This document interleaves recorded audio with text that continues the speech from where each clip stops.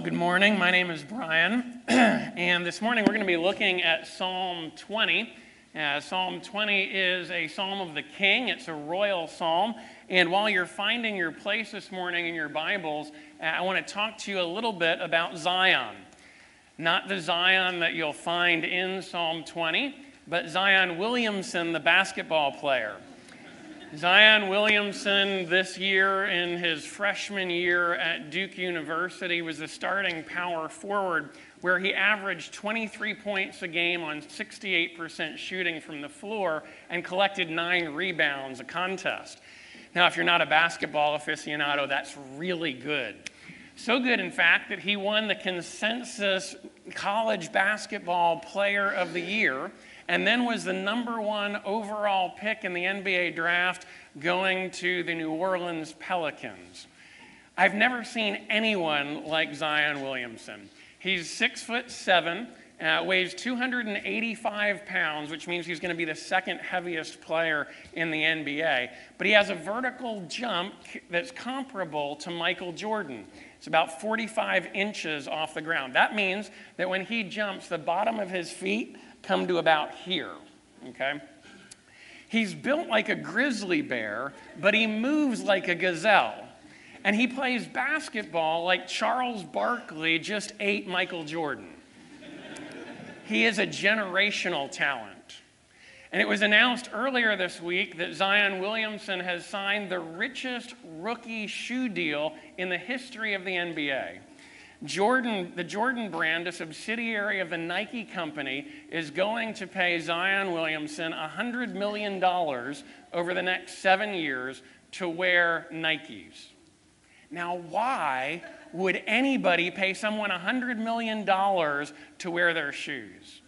It's because Nike knows that the next generation of basketball players, millions of boys and girls, are going to watch Zion Williamson play basketball.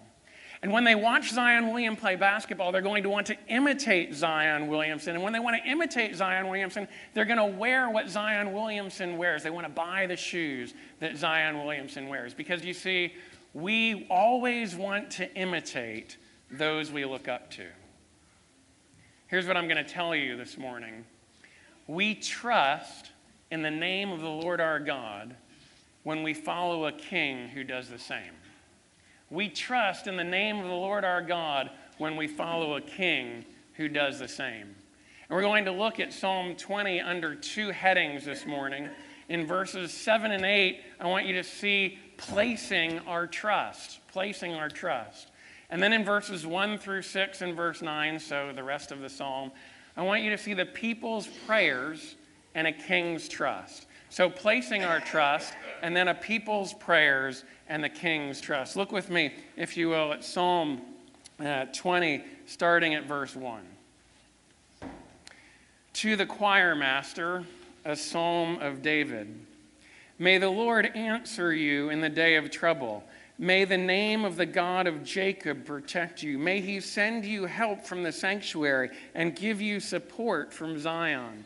May he remember all your offerings and regard with favor your burnt sacrifices. Selah. May he grant you your heart's desire and fulfill all your plans. May we shout for joy over your salvation and in the name of our God set up banners. May the Lord fulfill all your petitions. Now I know that the Lord saves his anointed. He will answer him from his holy heaven with the saving might of his right hand. Some trust in chariots and some in horses, but we trust in the name of the Lord our God. They collapse and fall, but we rise and stand upright. O Lord, save the king. May he answer us when we call.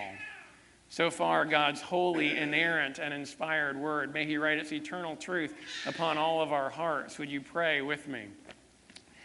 Heavenly Father, as we come this morning to consider your word and to consider this prayer for a king who is going to battle, I pray that you would convince us of our sin and misery, that you would enlighten our minds in the knowledge of Christ, and that you would renew our wills by the power of your gospel through the work of your Holy Spirit and the mediation of your Son. I ask that you would forgive the one who teaches his sins, for they are many. May we see Jesus in him only. Amen. So first of all, this morning, let's consider together placing your trust. Placing your trust. So let's start by looking at verse 7. Some trust in chariots and some in horses, but we trust in the name of the Lord our God. You see, David this morning is telling us that we're all trusting in something. The question isn't if you're trusting in something, you will. It's inevitable. It's inescapable. It's part of being human. You are a dependent creature, and so you're going to be trusting in something. It's not a question of if you're trusting in something. It's a question of what you're going to be trusting in. You see, when we go to battle, which is every day in the Christian life, we're always trusting in something for our safety and security. We're always looking to something to win the battle, to guarantee victory, to promise success, to achieve glory. And on the one hand, David is saying, some trust in chariots and horses. And what David is talking about here is military advantage. You see, in the days before tanks and planes and missiles, chariots and horses gave you a distinct military advantage, a distinct tactical advantage. And that advantage, that tactical advantage, was often leveraged into victory. So, for example, in the Civil War, the invention of the Spencer repeating rifle, historians would say, changed the course of the war. And as those were given to the Union, it led to the Union's defeat of the South. Or in World War II, the invention of the atomic bomb essentially ended World War II and won the war for the Allies. And it's that kind of military tactical advantage that gets leveraged into the oft-repeated movie line, "It looks like you brought a knife to a gunfight." Well, in David's day, chariots and horses were a tactical advantage. And many trusted in chariots and horses. But God's people were supposed to say, we trust in the name of the Lord our God. And that actually is something that God prescribes in the law of the king in Deuteronomy 17. You see, in Deuteronomy, Moses says to the people, okay, when you get into the promised land and you become a nation, you're going to have a king that's going to rule over you. And I'm going to give you some laws. And one of those laws for that king is he's not supposed to multiply horses. Because God doesn't want the king to put his trust in military advantage. The Lord wants to teach his people, starting with the king and then with everyone else, that military advantage does not guarantee victory. But instead, you see this theme throughout Scripture, that salvation belongs to the Lord. Deliverance belongs to the Lord. Victory belongs to the Lord. And this is something that God has been teaching his people throughout the course of redemptive history. And it's something that we forget so often, that salvation belongs to the Lord. So you go back to Joshua chapter 6. And in Joshua chapter 6, God says to Joshua as they come up to Jericho, here's the military plan.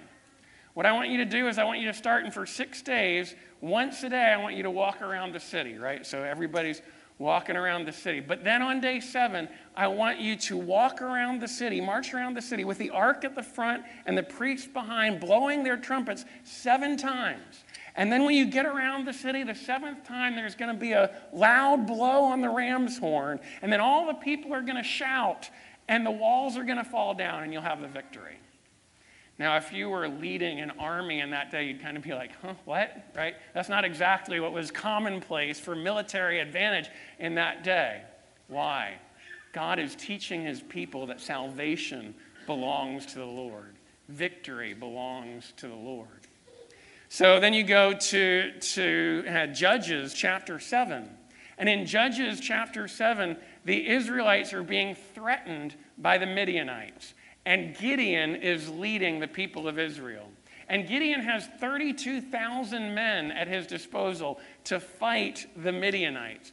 But God says, I don't want the people to think that they were delivered by the power of their own hand. So Gideon, what I want you to do is I want you to go to the people, the men who are going to war, and anybody who has any sense of fear, I want you to send them home. And so he sends 22,000 men home. Now you're left with 10,000 men. And God says, no, that's still too many, Gideon. I want you to send them all down to the river and have them drink there at the river. And anyone who laps the water like a dog, those are the ones we want. And so the people go down to the river. Why, I don't know, right? So the people go down, the men go down to the river. There are 300 of them that lap water like dogs. And so Gideon distills his army from 32,000 down to 300, and the Lord says, that's what we want.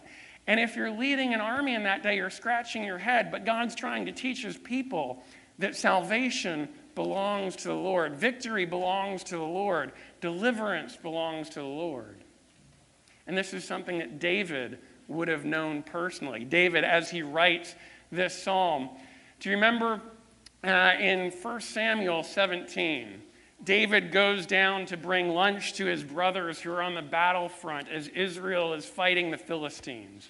And he sees this giant there, Goliath, bigger than Zion, right? He's 9 feet tall. He probably didn't have the vertical leap, but he's 9 feet tall, right? And he's taunting the armies of Israel.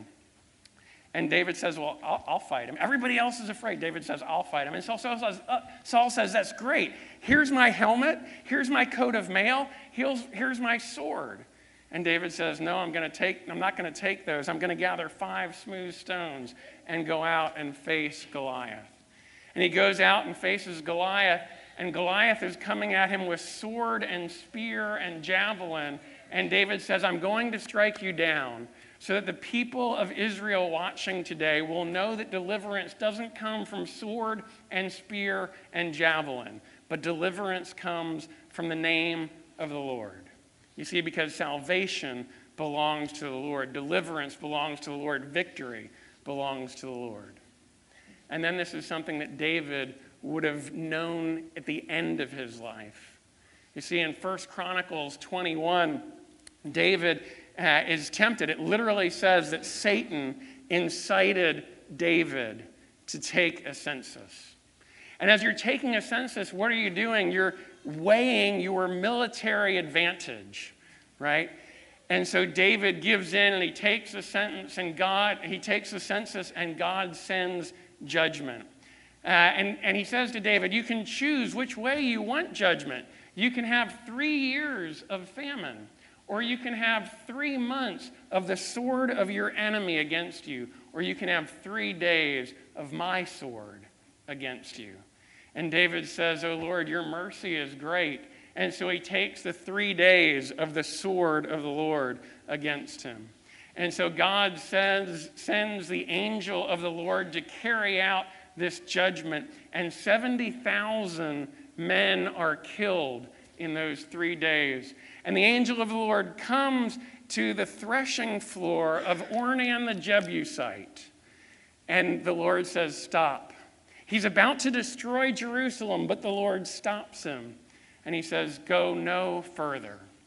And then God says, I want you to set up an altar at the threshing floor of Ornan the Jebusite, so that you remember that salvation is from the Lord. Salvation doesn't come from military might, and the Lord can stop judgment. The Lord can stop his judgment.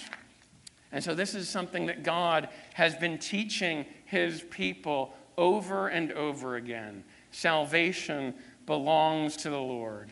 Deliverance belongs to the Lord. Victory belongs to the Lord. So I want to ask you this morning, where are you looking to for victory, for success, for glory, for deliverance, for salvation? And some of you are saying, oh, I don't look to chariots and horses. That's good. I wouldn't suspect you would. We're much too sophisticated for that these days.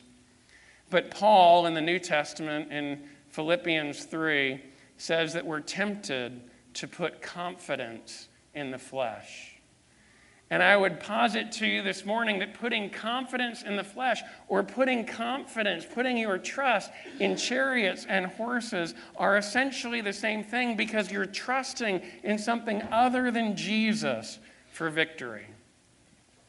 Oh, we might give lip service to Jesus, but all too often, aren't we really trusting in our parenting approach, our schooling style, our political affiliation, our vocational success, our emotional intelligence, our racial awareness, our denominational affiliation, our worship style, our theology, our scripture memorization? Aren't we really putting our trust in these things? Now, it's not wrong to have those views or even to have those identity markers, but it's wrong to put your ultimate trust in them. How do you know when you're putting your ultimate trust in those things other than Jesus? I think you begin to see pride welling up in your heart, and you begin to look down on those who aren't like you. You begin to draw lines of those who are in and those who are out. And Paul is saying, put no confidence in the flesh. Because you're either putting your confidence in the flesh or you're putting your confidence in Jesus. Some trust in chariots and some in horses, but we trust in the name of the Lord our God. Where are you putting your trust this morning? It changes from moment to moment and day to day. Where are you putting your trust? That word trust in the Hebrew is the word zakar. And zakar means to remember or to be mindful. And it's translated trust because the idea is it's remembering with hope. It's remembering with faith. It's remembering in a way that shapes your future. And we always remember to shape our future. Why do you remember where you've put your car keys? Some of you remember where you put your car keys, right? The rest of you ask those that remember where you put your car keys, right? Why do you remember where you put your phone? Again, some of you remember where you put your phone. You ask the other, anyway. So why is it that you remember? Because at one point you're going to need to drive your car. At one point you're going to need to make a phone call. You remember things in order to shape your future. Why is it that you remember that story from your childhood? Because that story from your childhood shapes your character. It shapes your story. It shapes who you are today. It shapes your identity. You see, what we remember shapes us. We are remembering creatures. In fact, that same verb, zakar, which means to remember or to pay attention to, the noun of that verb means male or man, which maybe isn't good because men don't always remember things very well. But that's what it looks like here. Why? Because fundamentally, we're remembering creatures. What are you remembering? What are you mindful of? Are you mindful of what you're mindful of? Are you paying attention to what you're paying attention to? What is it that you're trusting in? What you're remembering and trusting go together. Where are you putting your confidence? Some put their trust in chariots and some in horses, but we trust in the name of the Lord our God. Then secondly, this morning, I want to consider the people's prayers and a king's trust. This is verses 1 through 6 and verse 9. Now, a couple of background notes that you need to know here, and let's start with verse 1 here. Look at your text, and there we've got this phrase, the name of the God of Jacob. Now, that word name appears 3 times in the text, verse 1, verse 5, and verse 7. And this isn't some sort of magical incantation, right? I'm just going to repeat this name 7 times, and then I'm going to be good. Now, that's what the heathens would do. When the Bible is talking about the name, It's talking about God's self-revelation to us. He reveals his name so that we can call on him. And in revealing his name, he's revealing something about his character. And then it's the name of the God of Jacob. And the God of Jacob here is an abbreviation for a longer phrase that would have been the God of our fathers, the God of Abraham, the God of Isaac, and the God of Jacob. And as David pens it here, I think he specifically wants us to hearken back to Genesis chapter 35. Can I get that first slide here? Genesis chapter 35, where Jacob says this, "Then let us arise and go up to Bethel, so that I may make there an altar to the God who answers me in the day of my distress." Right?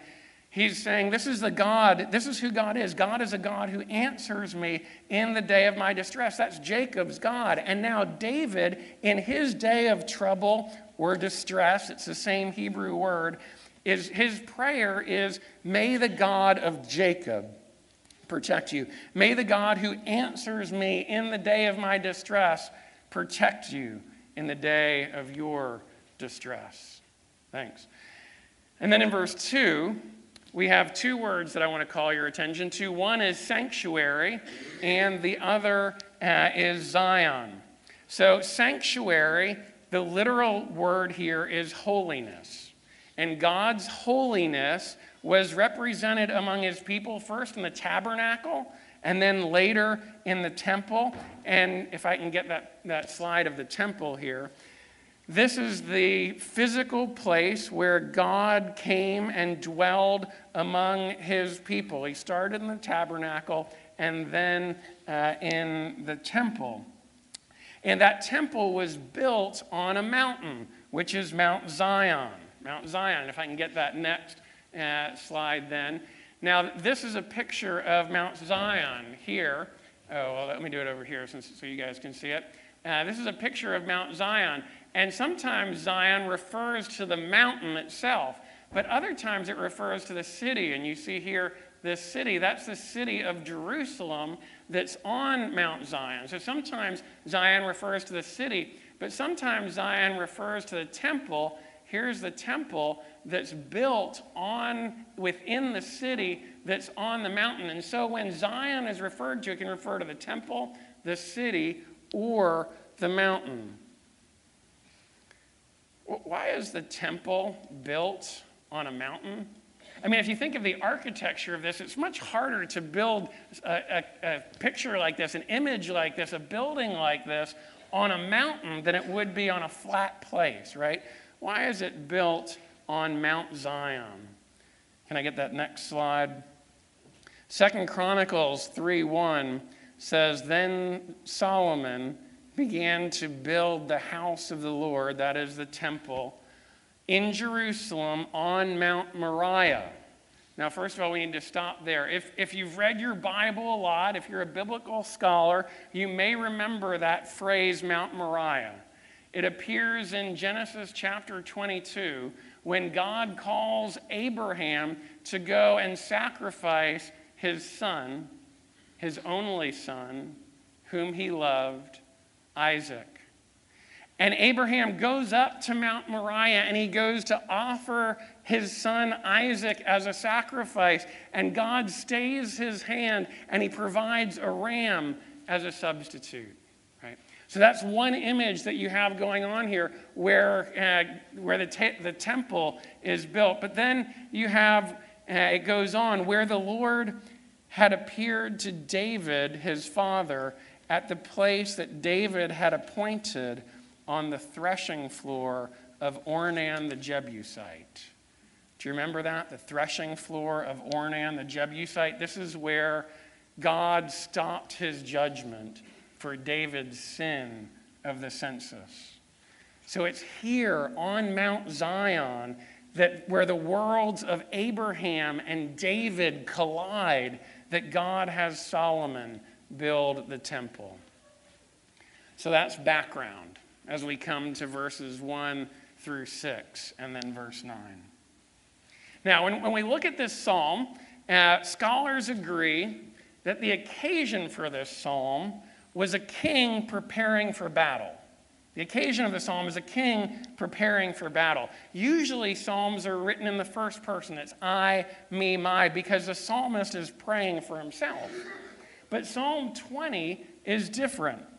In Psalm 20, it focuses on the second person, you and your, because the people are praying for someone else.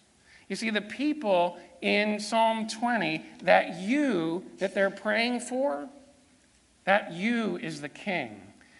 The people are praying for their king as he prepares to go to battle. Okay. So the king is going through his pre-battle ritual to consecrate the battle to the Lord, and the people respond with prayer. So picture it this way. Verse 1, you see the king, and the king is kneeling to pray, and he's asking for God's protection. And the people, seeing their king kneeling to pray, respond with their own prayer. May the Lord answer you in the day of trouble. May the name of the God of Jacob protect you. And then the king in verse 2 asks for help and for support. And the people see the king offering that prayer. And the people pray, may the Lord send you help from the sanctuary and give you support from Zion. And then in verse 3, the king, after he's prayed, he gets up and he offers sacrifices. At this point, he would have been covered in blood. He offers sacrifices, and the people see the king offering sacrifices, and the people pray, may he remember all your offerings and regard with favor your burnt sacrifices. And then the king, having offered those sacrifices, turns his plans and his strategies over to the Lord. And the people pray, may the Lord grant you your heart's desire and fulfill all your plans. And then in verse 6, there's a turn or a pivot. One person steps out of the crowd. It's a representative of the people or a priest or perhaps the king himself. And they move from a request to certainty. Look at verse 6. Now I know the Lord saves his anointed. Now, where does this certainty come from? Well, some have suggested that this certainty comes from praying in accord with God's will. And others have suggested that this certainty comes from the completion of the sacrifices. And others have suggested that there's been news from the battlefield that the king has won the victory. But regardless of where that certainty comes from, I don't want you to miss the posture of the king. I don't want you to miss the heart of the king.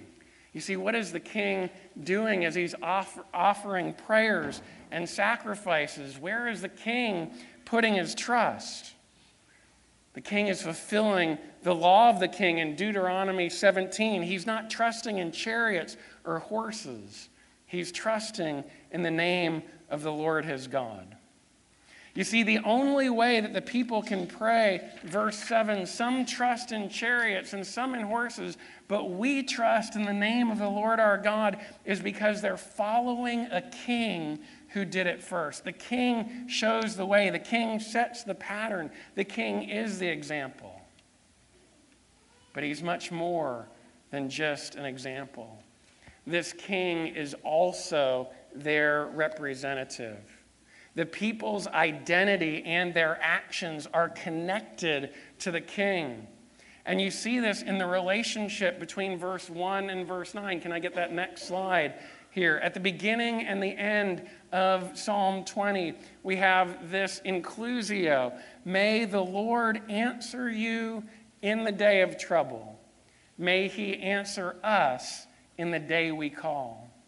And as answer and in the day are repeated, David is trying to show us that their answer is connected to his answer. Their victory is connected to his victory. Their deliverance is connected to his deliverance. You see, the king is their representative, and so they share his destiny. And David would have known what it meant to be a representative of the people. You see, on the day that he went out to face Goliath, he didn't go out in isolation. He went out in representation. He was representing all of Israel as he battled Goliath, so that when David won that victory, Israel defeated the Philistines. You see, the people here are praying for their representative. Now, scholars argue that this psalm would have been sung and prayed in the life of Israel whenever a king was preparing for battle. Right? And this would have happened frequently. Israel in the north and Judah in the south were constantly at war with other nations. But in 722 BC, the northern kingdom, Israel, fell to Assyria. And at that point, this psalm would no longer have been sung in the north. It would have fallen silent. It would have been forgotten because there were no more kings preparing for battle. And in 586 BC, Judah, the southern kingdom, fell to Babylon. And at that point, this psalm would have never been sung in the south. It would have fallen silent. It would have been forgotten because there were no more kings preparing for battle. And do you know why Israel and Judah fell? The book of Kings tells us that king after king after king failed to keep the Torah. They failed to keep the law of the king. They began to put their trust in chariots and horses. They were no longer putting their trust in the name of the Lord their God. King after king broke the covenant. You could say the road to Babylon was paved with a broken covenant. The line of kings had failed. But around 400 BC, 180 years after the southern kingdom was conquered and the people were sent into into exile, redactors came and they took all of these different psalms that were written and they began to take this collection and that psalm and they began to stitch them together in a book, the Book of Psalms, the final form of the Book of Psalms that you have today. And at that time, when there was no king on the throne, and there was no throne, the redactors included this psalm that was a psalm for the people to pray for the king as he was preparing for battle, as a representative for his people. And they placed it right next to Psalm 19, which is a Torah psalm, as if to say, another king is coming. One who will keep the Torah, one who will uphold the covenant. He will go to battle. He will represent his people. He will win the victory. And so Jesus comes. And now we don't pray for him, but he prays for us. And in verse 2, Jesus was the sanctuary. He was where God was dwelling among men, how heaven and earth were brought together. He tabernacled among us. He was the temple. Jesus was the sanctuary. And in verse 1, Jesus wasn't answered in his day of trouble. Do you remember the Garden of Gethsemane? Jesus pleads with the Father 3 times, "Take this cup of wrath from me. But not my will, but your will be done." Jesus wasn't answered in his day of trouble. But then verse 3, Jesus offered a sacrifice. But unlike the kings of old who offered sacrifices to cover their own sins, King Jesus, who is without sin, offered himself as a sacrifice for your sins. And do you know where? Can I get that slide again? You see, here on Mount Zion, right under the temple, there's this little hill, and it's called Golgotha. So there on Mount Zion, on the same mountain where David offered the sacrifice on the altar, remembering that God relented and gave mercy to Jerusalem, on the same mountain where Abraham offered Isaac, his son, his only son, whom he loved, where God provided a substitute, on this mountain, on this hallowed ground, with the worlds of Abraham and David echoing in the culmination of redemptive history, God offered his son, his only son, whom he loved, Jesus. And in so doing, he stopped judgment and gave mercy to his children. And do you know what Jesus' plans were? Verse 4, Jesus, as the good king, knew that salvation belongs to the Lord. He wasn't looking to military might to conquer his foe. He didn't put on Saul's armor. Instead, he conquered death by dying. Every other unusual, head-scratching strategy used in the history of redemption culminates in this paradox. Jesus' strategy, his plan, was to lose in order to win. This king came to die in order that we might live. He wasn't trusting in chariots or horses. He was trusting in the name of the Lord his God because he knew that salvation belongs to the Lord. In verse 4, do you know what his heart's desire was as he's there making that sacrifice on the cross? His only desire was for you, completely, wholly, fully. On the cross, as Jesus became sin for us, he remembered you. He saw you. He knew you. And then he cried out in a loud voice, "It is finished." And you see, that king, offering that sacrifice, secured your salvation. He secured your deliverance. He secured your victory because salvation belongs to the Lord. And when we remember that, verse 5, then we will shout for joy over our salvation and set up our banners in the name of the Lord our God, because now we know that God will answer us from his holy heaven with the saving might of his right hand.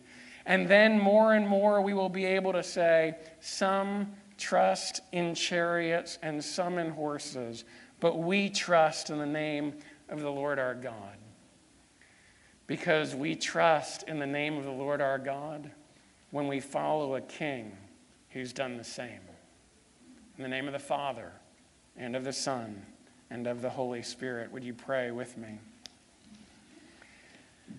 Heavenly Father, we thank you for the sacrifice of our King. And as the people for years prayed for their king as their representative going to battle, we know now that we have a new and better David, one who didn't need his sins covered but came as the sacrifice so that he could bring us salvation, that he could bring us victory. Father, would you teach our hearts more and more not to put confidence in the flesh, not to put our trust in chariots and horses, but would we trust in the name of the Lord our God? I ask this in the name of your Son, your only Son, whom you love, Jesus. Amen.